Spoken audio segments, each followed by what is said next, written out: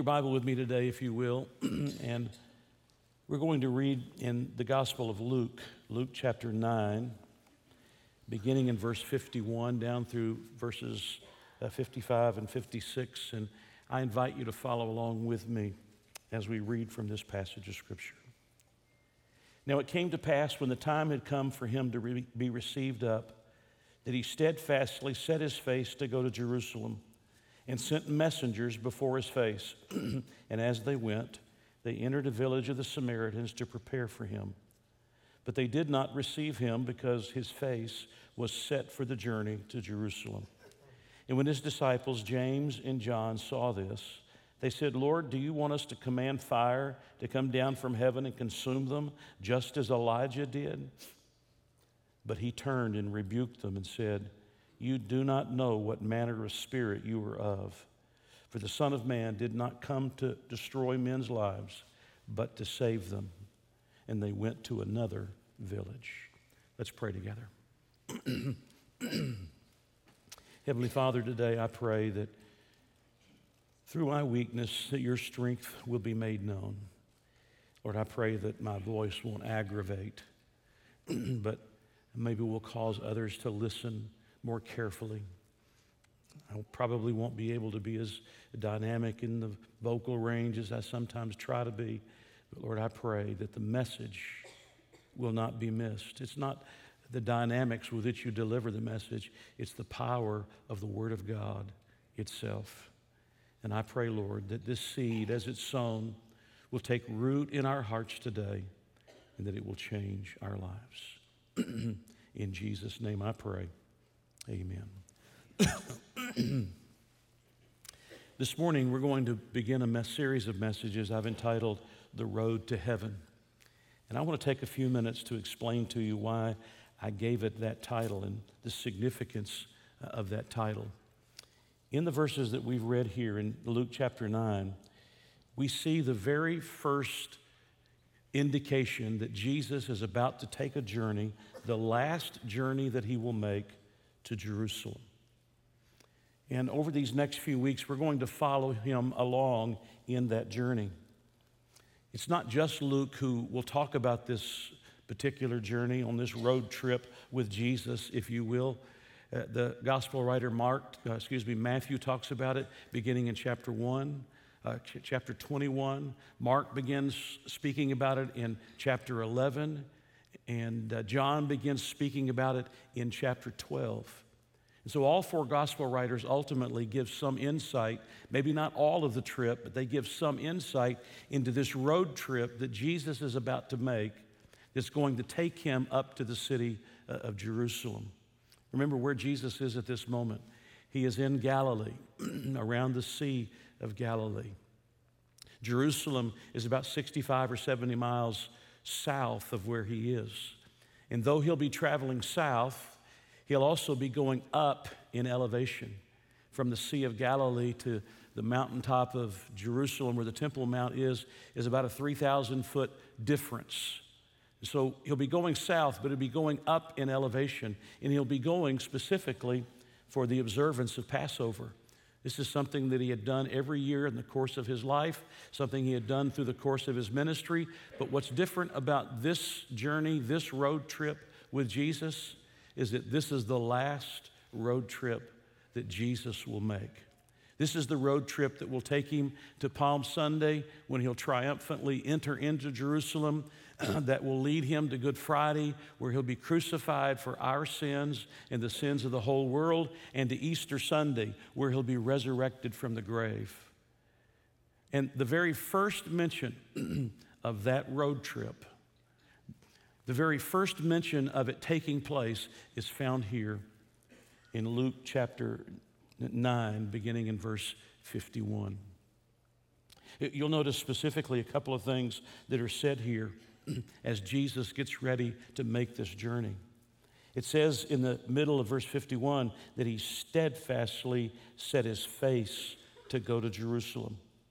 You'll notice that it repeats something similar in verse 53, the last phrase of verse 53. His face was set for the journey to Jerusalem. That little phrase, steadfastly set, the translation of a single Greek word. It means that he was determined, he was resolute. If you were to look at Jesus at this moment, you could see him physically, and you could see his face, and you could look into his eyes, you would see that there was something different about this trip.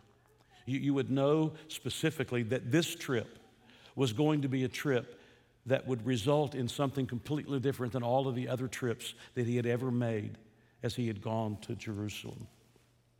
And so when you see him at this moment saying that he's about to begin this journey to Jerusalem, you can see the resoluteness of his heart, of the significance and the importance of the trip that he's about to make. Now take your Bible with me for a moment, if you will. Look over to chapter 13 and look at verse 22. Luke chapter 13, verse 22, and just look at these coordinates, these stopping points along this trip, and you'll see it. Chapter 13, verse 22. And he went through the cities and villages, teaching, and here it is, and journeying toward Jerusalem. If you look over to verse 33 of that same chapter, he's making this journey now. Verse 33, he says, nevertheless, I must journey today, tomorrow, and the day following. How many days did it take to make a journey of this nature? Once you began consistently moving in that direction, it took you 3 days. For it cannot be that a prophet should perish outside of Jerusalem. And then he cries out, "O Jerusalem, Jerusalem, the one who kills the prophets and stones those who are sent to her." Or if you look over to chapter 17 for a moment, you see another one of the footprints of Jesus along this journey that he's making. Chapter 17, verse 11. Now it happened as he went to Jerusalem that he passed through the midst of Samaria in Galilee. Or if you look over to chapter 18 and verse 31, you see another of his footprints as he's making this journey. Verse 31, then he took the 12 aside and said to them, behold, we are going up to Jerusalem, and all things that are written by the prophets concerning the Son of Man will be accomplished. And then one more time, if you look into chapter 19, Luke chapter 19, if you'll notice verse 11, now as they heard these things, he spoke another parable because he was near Jerusalem. Down to verse 28, and when he had said this, he went on ahead, going up to Jerusalem. And then in verse 41, now as he drew near, he saw the city and wept over it. And so in Luke chapter 9, beginning in verse 51, Jesus introduces for the very first time amongst all of the Gospels that are written that he's about to make this final journey, this final road trip with his disciples. Actually, the disciples are going with him. He's leading the road trip. And everywhere Jesus will stop along the way, Jesus leaves a footprint. And may I suggest to you that anywhere Jesus leaves a footprint is something that is worthy of us studying. And all along this journey, Jesus will leave footprints. We cannot cover every footprint that he leaves. But we will stop at some of these along the way with Jesus on this journey to Jerusalem to talk about some of the footprints that he leaves that inevitably teach us something about who he is and about what he has come to do. Now you might ask the question, well, why do you call it the road to heaven? Why don't you call it the road to Jerusalem? If Jerusalem is his ending point, where he's going to ride in on the Palm Sunday and he's going to be crucified on Good Friday and he's going to rise on Easter Sunday, well, the answer to that question again is in verse 51. Notice at verse 51, the very first phrase. Now it came to pass when the time had come for him to be, here it is, received up. In other words, Jerusalem is not the final destination. Jerusalem is a significant destination where something significant is going to take place, but it is not the final destination. Sometimes in the New Testament, especially in the writing of John, we read about Jesus being lifted up. We often use that phrase like we're talking about exalting him in praise or exalting him in worship. And certainly we want to lift him up in praise and in worship. But when the New Testament talks about lifting Jesus up, it's talking about him being lifted up on the cross. And when he is lifted up, he will draw all men to himself. What is the lifting up? It's not just the exalting or the worshiping that we give to him. It is that he will be lifted up on the cross. But he's not talking here about being lifted up. He uses a completely different phrase. He says that he's going to be, from Jerusalem, received up. And that little phrase, received up, is used by the gospel writer Luke in the book of Acts as well. And 3 times, specifically in the opening 3 chapters of the book of Acts, he says, Jesus was received up. He was received up. He was received up. And where was he received to? He was received back to heaven.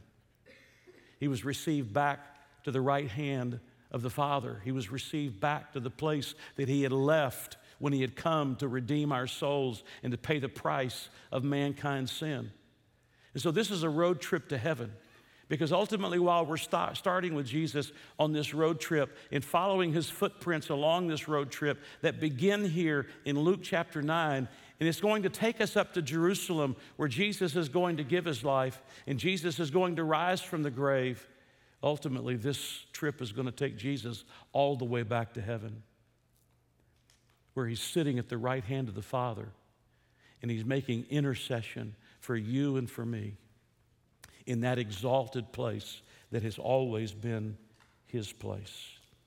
Now, what's interesting here about Luke chapter 9, these verses that I've read to you today, is that as he begins this journey, as he starts this road trip with his disciples, leaving from the area of Galilee and headed toward Jerusalem. By the way, this is not as you and I sometimes do when we're making a vacation trip. We want to get to point A to point B as fast as possible and beat our record time if possible.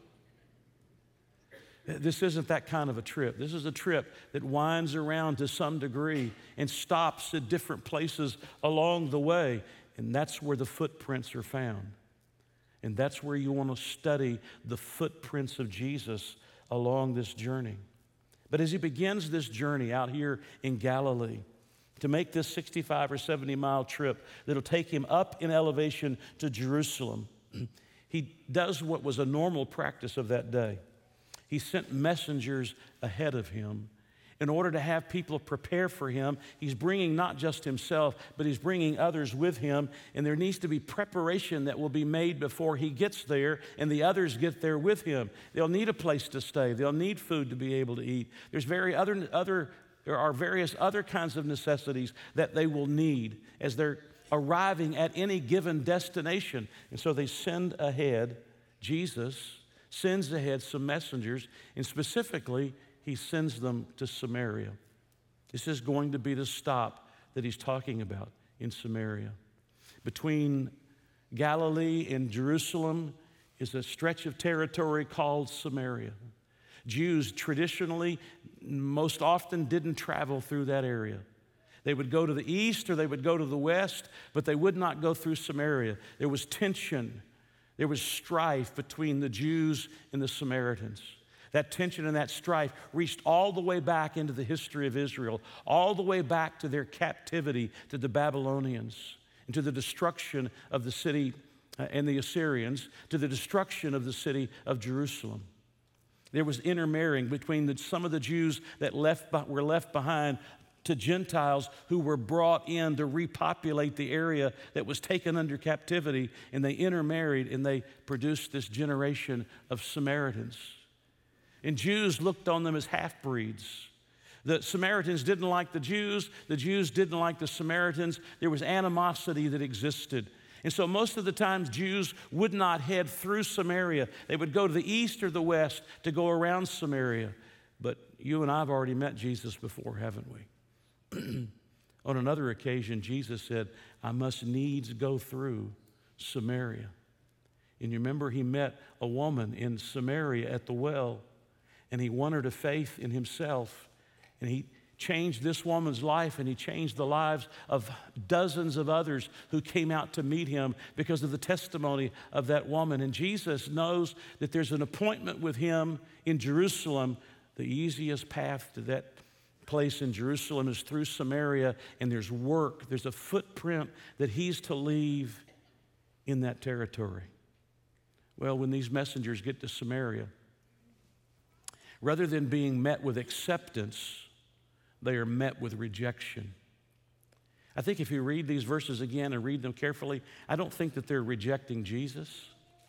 I think they're rejecting the fact that there is a Jew who wants to travel to and through their territory, headed to Jerusalem for one of the festival days, the Passover. And they don't want to be any part of it.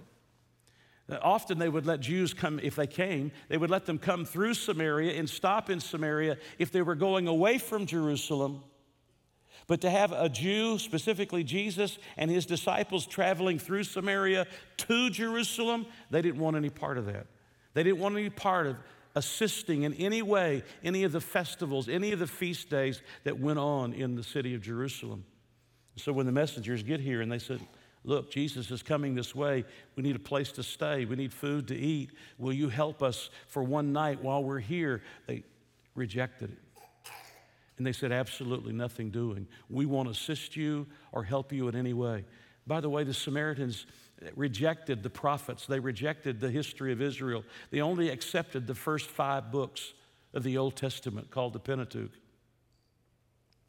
They had their own place of worship. They had their own priesthood. They had their own sacrificial system. They weren't interested at all in facilitating a Jew who was going up to Jerusalem in order to participate in a religious service that they have long since rejected. And so they reject the request of these messengers to let Jesus stop in that particular city. It's going to tell us that they go on to find another city, and you would assume that there was another city in Samaria that did receive them, but this particular city refused to receive Jesus and refused to receive his disciples. Well, what would you do in a given situation like that? By the way, we're headed toward learning about the character of Jesus. What would you do in a situation like that? Would you get huffy? Would you get angry? Would you get mad? Well, there were 2 of Jesus' disciples, James and John. And James and John come to Jesus and they say to Jesus, Jesus, would you like for us, like Elijah, to call down fire from heaven on these who have resisted hosting you for a night when we're passing through? Would you like us to call down fire?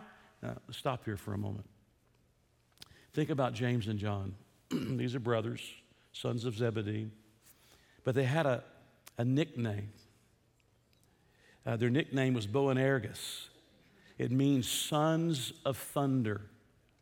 Sons of thunder. But I want to be careful to tell you that I don't believe that necessarily indicates that these were impetuous kinds of men who were looking for vengeance on others.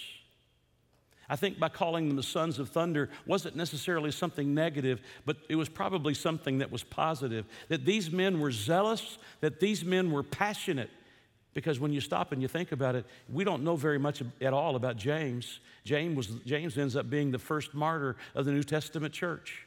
We know very little about James, but we know a whole lot about John. And what is John noted for in his gospel? And what is John noted for in the 3 epistles that he wrote? John is noted as being the apostle of love. So I think by calling them the sons of thunder, he wasn't saying something negative. Quite the contrary, that was a positive kind of a zealous, passionate kind of men that these 2 men were, these 2 brothers were. But on this occasion, when they know that Jesus has resolutely set himself to go to Jerusalem and that he needs help along the way, they need help along the way in order to get there, to make this 3+ day journey, this 65 to 70 mile journey. They are absolutely flabbergasted that the people of this city in Samaria would refuse to allow Jesus to come. And so they say to Jesus, would you like us to call down fire like Elijah called down fire? Do you know that story? It's found in 2 Kings chapter 1. Ahab is dead. His son is now the new king over the northern kingdom. He's had a terrible fall. It has somehow pierced his body. He is wondering whether he's going to live or not. And so he sends messengers to the false god Baal to ask Baal, am I going to live or am I going to die? And God sees it and God hears it, and God tells Elijah, I want you to intercept those messengers and I want you to give them my message. Remember what he says? He said, isn't there a God in Israel? Why are you going to a false god? Isn't there a God in Israel? He was rebuking this king. And then Elijah tells these messengers, you don't need to go to that false god. You can go back to your king and you can tell him he's going to die. He's going to die. Well, they go back to the king. They don't even finish out the journey to Baal. They go right back to the king. The king knows that they've gotten the message, but they're not sure. He's not sure yet who the message is from. And they begin describing him, what he looks like. And they said, that's Elijah. He doesn't like Elijah. That's Elijah. And so he sends 3 companies of 50 men each. The first 50 go to him, calling the man of God, and says, the king says for you to come. They're going to take him under arrest no matter what Elijah says. They're going to take him under arrest. But Elijah and God have a different plan, because God is not going to submit himself to this evil king or his prophet to this evil king. And they call him the man of God. These 50 soldiers call him the man of God, but they do so with an air of, yeah, you're really the man of God. You're going to come under the king's authority. We've come to get you. And Elijah calls down fire, and 50 men are instantaneously destroyed. The king isn't finished. He sends out 50 more. They come to him with the same attitude. And again, the same result. Elijah calls down fire, and those 50 men are destroyed. And then the king sends 50 more. And by this time, there's a captain of this 50 that realizes, you know what? This is a man of God. This is a prophet of God. And he comes with absolute humility and brokenness. I know what you've done to my brethren before me, and I come before you. And the end result is that Elijah doesn't call down the fire, but Elijah goes with them, because they came recognizing that he was, in fact, the man of God. You know, I've thought a few times that I wish I could be that man of God, you know, call down fire on occasion.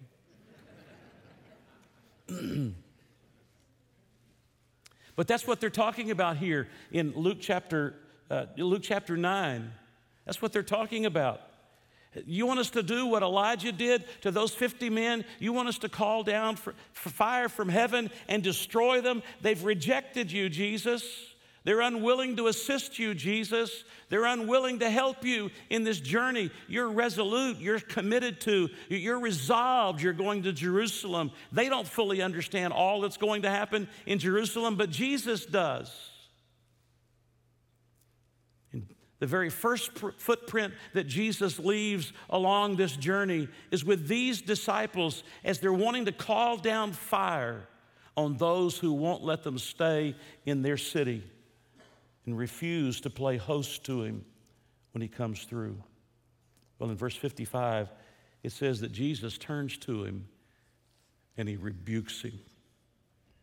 He rebukes these 2 men. Actually, he's rebuking all of these men. And then he goes on to say something. If you have a New American Standard, or you have a New International Version, or New Living Translation, or the English Standard Version, these next verses are not in your translation. And the reason is because they're not in the Greek text from which those translations were made. They are in the translation I'm reading because this translation is made from the majority of the manuscripts rather than from the minority of the manuscripts. But I want you to listen carefully, because I think what he says, and by the way, that's a scholarly discussion to have at another time. It's an interesting discussion. Really, it's a discussion beyond my ability to delve very deeply. But it's an interesting discussion to be able to have. But I want you to listen to what he says to these men as he rebukes them. He says, "You do not know what spirit you are of." Do you even know, James and John, the motivation? This is another reason. Calling them the sons of thunder, I don't think was something negative. Because at this moment, he says to them, you don't even understand what's the motivation that's coming out of you for wanting to call down fire on these people who have rejected me and rejected my stay in their city. And then he says, for the Son of Man did not come to destroy men's lives, but to save them, to save them. Now stop and think with me for a few minutes. They don't even know what spirit they have, and the spirit they have doesn't reflect the spirit of Jesus Christ. Have you ever done something in your life and you thought to yourself after you'd done it, where did that come from? Where did that come from? About 25 or 26 years ago, our children were still in high school. And our son played soccer and he played basketball for a local Christian school. They had a small gymnasium, wasn't a big gymnasium.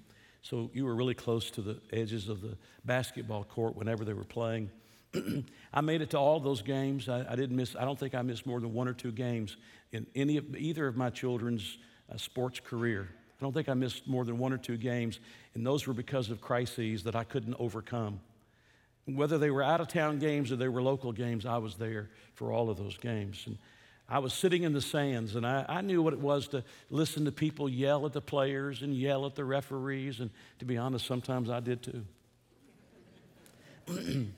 On this particular occasion, we were at home, and we were playing a team that was better than we were, and we were losing pretty badly. And there were a lot of people that had come from the other school, too many to sit on the other side of the stands on their own, and they had to put some over on our side, and unfortunately one of them got just over my right-hand shoulder, a seat or two behind me. And through the first two quarters of the game, this man yelled over and over some of the meanest, harshest, ugliest things you could possibly imagine. These are two Christian schools playing ball. You know, when Christian schools play ball, they yell, amen. Hallelujah. Glory to God. This man was yelling. Sometimes it was at his own players. Sometimes it was at the referees. Oftentimes it was at our players. I got through the first half of the game, and it was halftime. And, you know, you rest for a minute, and I thought it's going to have to be better as we get to the second half of this game, third quarter of the game. And here goes the game. They all begin again, and sure enough, this man starts up saying the same thing again and again. And finally, our players came along this side. My son wasn't involved. Players came along this side, and the man said, I think the worst thing he had said the whole night, and I had had enough. And I turned over my shoulder and looked him square in the eye, and I said, do you mind shutting up?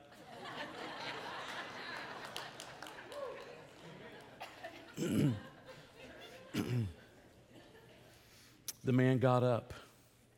He walked down the bleachers, down to the gym floor, and he walked out. I thought, he's gone. It wasn't 3 or 4 minutes. He comes back into the gymnasium with the principal in tow. And the principal comes and stands in front of me, and before he says even a word, I say, I am so sorry. I lost my emotions. I shouldn't have said those things. I shouldn't have told him to shut up. I apologize. I'll leave the game or I'll sit somewhere else if that's what you'd like me to do. I apologized to the man who was standing there. The man said, no, I don't want you to leave the game. You don't have to move seats. He walked back up into the stands, and he moved a little further down, maybe 4 or 5 seats further on down. And we finished out the game, and we went our separate ways. We went our separate ways when the game was over. After the game, I went and found the principal, and I said, I want to tell you again, I'm sorry. That's not the way a preacher should act. That's not the kind of things a preacher should be saying to anybody, let alone to people who are visiting in your gymnasium. It's not even my gymnasium. In your gymnasium. You know, when I saw him, he looked at me as if to say, of all the people that were here tonight, I would never have expected that to come out of your mouth. I'd never done that before. I've never done that since. I never expected that to come out of your mouth.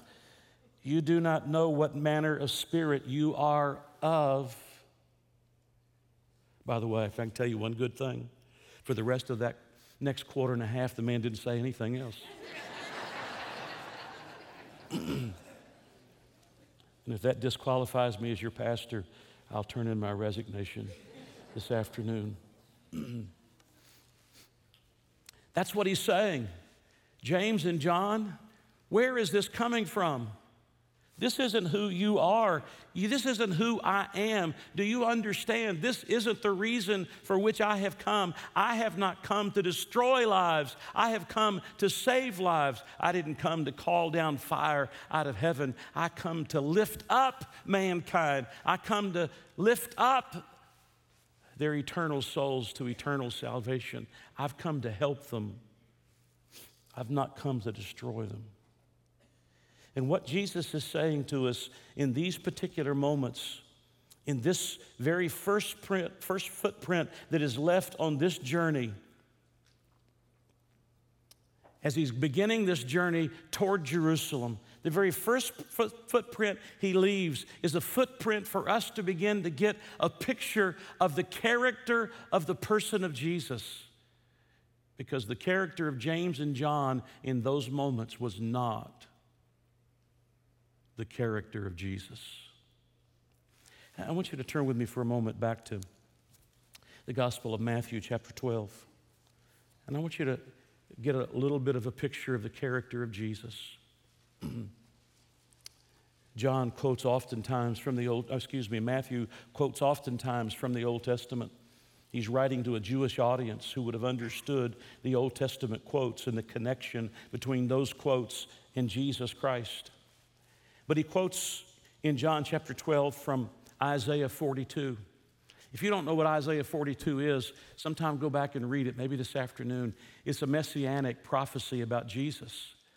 Isaiah, some 700 plus years prior to Jesus ever arriving here, is telling us this is the kind of person that Jesus is going to be. If you want to know something about his character, you want to know something about who he is, if you want to know something about him, I'm going to tell you, this is the kind of man he will be. This is the kind of God-man he will be. Matthew picks up part of that prophecy in Isaiah 42. Listen to it beginning in verse 18. Well, look at verse 17.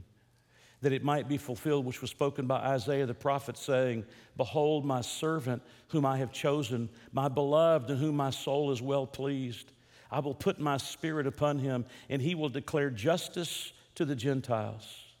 He will declare justice to the Gentiles. He will not quarrel nor cry out, nor will anyone hear his voice in the streets. He's not going to be loud and boisterous, obnoxious.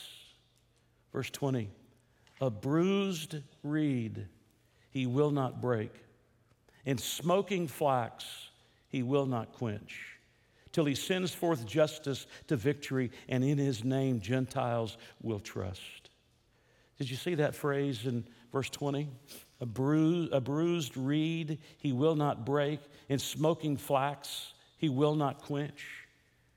Oh, in those words, you're beginning to get a picture of the character of this person we call our Savior. You're beginning to see that what James and John were calling for is in fact not the person that we follow as the one who has saved us from our sins. What he's telling us in those words is that Jesus is one who is meek, and Jesus is one who is gentle, and Jesus is one who is tender, and Jesus is one who is compassionate. When he talks about reeds, you've seen reeds. They grow in marshy areas. They grow by the thousands in marshy areas.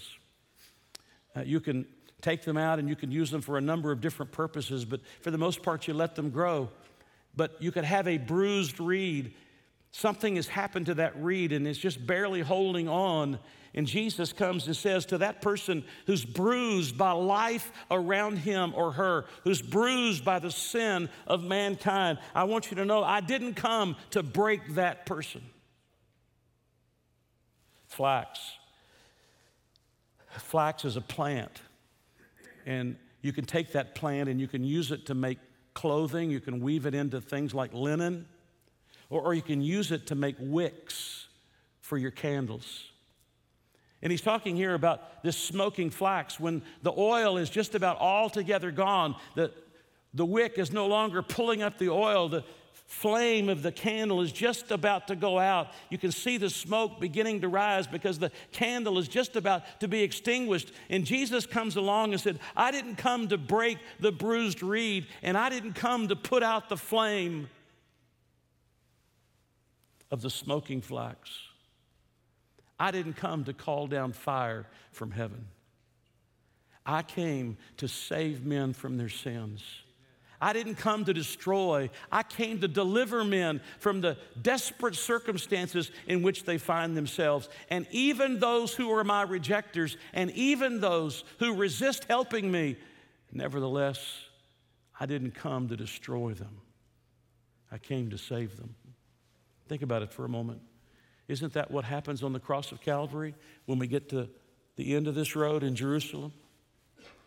And Jesus is hanging on the cross. And you remember the 7 last statements of Jesus as he hangs on the cross? And one of those is, Father, forgive them. He could have called the angels of heaven. He could have destroyed the world, the earth on which we live, and all of humanity. But he hung there and he said, Father, forgive them, for they don't know what they do. Can I tell you that's the opposite of the spirit of the age in which we live? Just stop for a moment and think about the political realm. And let me say this now at the beginning of the political season so that we don't drag this stuff into our church. Let me just remind you of something. Politics is a different world than where we're supposed to be living on a day-to-day basis. Politics is a world where you devour one another. It's a world of personal destruction. We will destroy the other person. We will destroy the other person's reputation. It's a world of name-calling. It's a world of sometimes the harshest, hardest things you can possibly imagine. We've been exposed to it. We've watched it. It's not just this recent election. It's been in previous elections. It's been in most elections. But that spirit of destroy my enemy is not the spirit of Jesus Christ. We can differ. We can disagree. We can debate. But we're never supposed to be looking to call down fire on those who won't help us. Because that's not the spirit of Jesus. The spirit of Jesus. Keep politics out of the church. We'll talk about the issues that intersect with the truths of Scripture, and we'll stand firm on those issues. But I want to remind you that you shouldn't expect anything less than sin from somebody who's a sinner. They don't know anything different. They don't know anything else. And the politics of personal destruction has no place coming from our mouths. It's like a preacher sitting in the bleachers of a basketball game, turning to a man and telling him to shut up. You don't know what spirit you're of, but it certainly isn't the spirit of Jesus Christ, because Jesus didn't come to break off the bruised reeds, and he didn't come to put out the smoking flax. Jesus came to see men and women in their brokenness and to lift them. And stop and think about it for a moment. Think about just prior to what Matthew says here. There's a man with a disfigured hand. And it's the Sabbath day, and Jesus sees him, and Jesus comes to him and says, do you want to be healed? And Jesus heals this man's hand. Now, you and I know that that would be a difficult thing for us to deal with at any age, in any society. But in an agrarian society where your hands were absolutely essential to nearly everything you didn't have computerization or somebody who would translate You could speak to it. It would translate what you said. I mean, his hands were necessary for everything, and Jesus healed him. Jesus didn't break off that bruised reed. Or think, if you will, about the woman that was caught in the act of adultery, and they bring her to Jesus. You know, I always want to know, where's the man? He was committing adultery too. The woman caught in the act of adultery and throws her on the ground in his presence. And you know the story. Jesus writes in the sand, and he says to these that have brought her, the religious leaders, let him that's without sin cast the first stone. Let him that's without sin cast the first stone. And then one by one, they all file out and they all file away to another place. And he's left with this woman. Where are those that condemn you?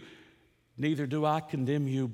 Go and sin no more. And he lifts up a fallen woman who is broken. Or think about Jairus. He's a bruised reed and a flax that's about to go out. Jairus' daughter is near death. And before Jesus gets to his house, I'll go to your house and heal her. But before Jesus gets to his house, what happens? The little girl dies. And there is nothing worse in life than the death of a child. Nothing worse in life. Jesus puts everybody out of the room, and Jesus raises that little girl to life. And Jesus sees a man, Jairus, who's a bruised reed, who's a flax that's about to go out. And he doesn't put it out, and he doesn't destroy it. He lifts them up. He blesses them. He benefits them. Or think about the woman with the issue of blood. She's not even supposed to be in the crowd. To be anywhere near her is to become ceremonially unclean. If you touch her, she touches you. But that day, she knows if she can just touch the hem of the garment of Jesus, that Jesus can heal her. And she presses through the crowd, and instantaneously, she touches the hem, and she's healed. And Jesus stops, and he turns around. Who touched me? He knows who touched her. And Jesus lifts up a woman who had spent everything she had on physicians and hadn't been helped. Or think about Peter, the man who denied Jesus 3 times in the most crucial moment of his life. 3 times. I don't know him. I don't know him. I don't know him. He lied 3 times. I don't know him. I don't know him. I don't know him. But you look at the days after his resurrection, and he tells the disciples to meet him down at the Sea of Galilee. They're out fishing. He tells them where to catch the fish. They bring in this incredible catch of fish. And then after they had breakfast, he has this conversation with Peter. And he says, Peter, do you love me? Yes. Do you love me? Yes. Do you love me? Lord, you know I love you. And Jesus didn't call down fire on Peter. And he didn't call down fire on a woman who had an issue of blood, who was ceremonially unclean.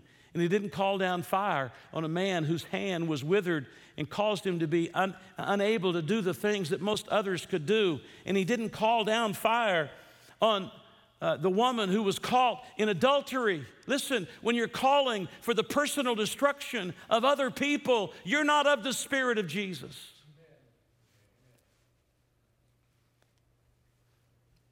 Because Jesus said, I didn't come to break the bruised reed, and I didn't come to quench the smoking flax.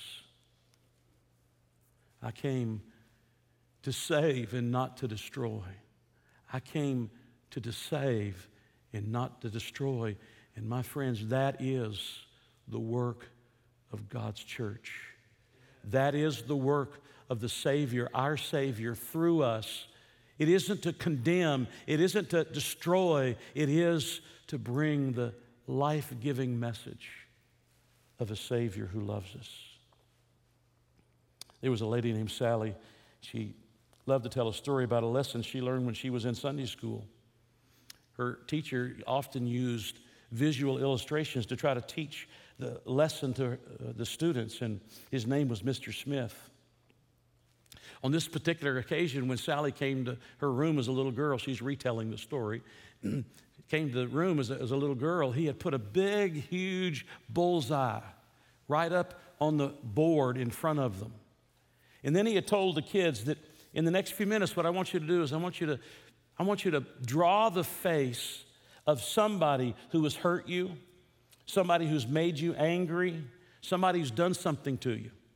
And so the kids started drawing their pictures on these pieces, individual pieces of paper, drawing it on these individual pieces of paper. Sally's friend drew a girl who had taken her boyfriend from her. Another of her friends drew his little brother. Yeah, we've thought about calling down fire on our little brother occasion, haven't we? And Sally began drawing a picture of Mr. Smith. Something had happened, apparently. She began drawing a picture of Mr. Smith, and then they took the pictures, Mr. Smith did, and put them up on this target that he had put on this wall. And then he told him he had darts. He had these darts that were laying over to the side. And for the next little while, he said, we're just going to have fun. We're going to throw darts at the target, at these targets that are right here, hanging here in front of you. And they were having fun, they were laughing, and they were playing until time got too short, and they had to stop, and Sally didn't get to throw her darts, and she wasn't happy about it. She wasn't happy that she didn't get the opportunity that the other kids had to throw their darts. And you know, when they threw their darts, sometimes they threw them hard and it ripped the paper. As they were finishing this exercise, and Sally was sort of soothing herself from her disappointment of not being able to participate, Mr. Smith began taking the target down off the wall. And behind the target, Mr. Smith had placed a picture of Jesus. And now this picture of Jesus had holes all over it, tears all in it. Can I tell you, friends, when we come to people who are broken, people who are bruised, people who are like flax that's about to go out, and we think it's our place to step on them, put our foots on their necks, and to end their misery, when we think that we're here to be a part of the personal destruction of somebody else, and we don't see people who are broken and people who are hurting and people who need to be lifted up and people who need to be helped, I'm not sure whose spirit we're of, but it's not the spirit of Jesus. It's not the spirit of Jesus. There's 3 thoughts I'll give to you just quickly. Number 1, come to Christ. Come to Christ. You say, Pastor, do you know how bruised my life is? Do you realize that I am that smoking flax? I'm just about to go out. The flame is almost gone. You can barely even see the smoke rising from where there used to be a flame that was burning. And maybe it's been a Christian who put his foot on the back of your neck, or a preacher who put his foot on the back of your neck. But I want to tell you, you're not going to meet on the other side the preacher. You're going to meet the Savior. And He is the one who is extending His love to you, and He's saying, come to me, all you that labor and are heavy laden, and I will give you rest. Are you broken? Are you hurting? Did you come to church thinking today, surely the preacher is going to put out the last little bit of flame that's in my life? And I've come to say to you that Jesus isn't that. Jesus doesn't do that. Jesus comes to save you and to deliver you and to help you in the most broken moments of your life. Jesus comes to hold you in His arms and to forgive you and to love you and to put together what you thought could never be put together again. Come to Jesus. Number 2, walk with Christ. Walk with Jesus. Come to Christ. Number 2, walk with Christ. Walk with Christ. You say, I've got so much brokenness in my life. I got so much brokenness in my life. So much brokenness in my life. And you think I don't? And you think the people around you don't? I should have said it last week, but I'll say it this week. Do you realize that many, if not most, of your problems would resolve themselves if you just start walking with God. You just get up every day to set your heart on the Lord and the things of God, to walk with His people, to walk in fellowship with His people. Do you realize you'd need a whole lot less counseling and a whole lot less therapy, though you'll still need some of that probably? You'll need a whole lot less of that because there's just something about walking with God and the power of God flowing into you. When the flame's about to go out, He pours the fuel on it.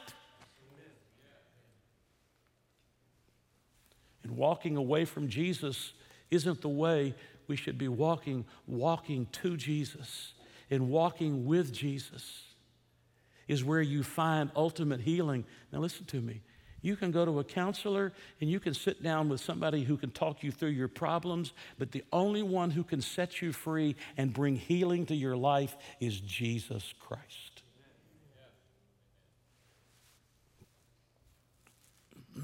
Come to Christ. Walk with Christ. Number 3, and finally, rest in Christ. Just rest in Christ. You say, Pastor, life's a struggle. Yeah, I get that. I didn't get 66 years of life to get to this spot and be able to say, life's a breeze. No big deal. You having problems? There must be something wrong with you. Rest in Christ. I don't know what the brokenness is, but I want to tell you something about Jesus. He doesn't want to break you. He doesn't want to put out the flame. And He doesn't want to throw you away. And you just keep coming back to Him. And you keep walking with Him. And you keep resting in the relationship that you have with Him that can never be broken. You say, but Pastor, I've done this. I've broken these things again and again. I failed again and again and again and again and again. And you know what? You have a Father in heaven who says, I want you to come to me again and again and again. You are my child, and I will never turn you out, and I will never turn you away. Let's not be James and John. We don't even know what spirit we're of. Let's be people who are people of the Spirit of Jesus Christ.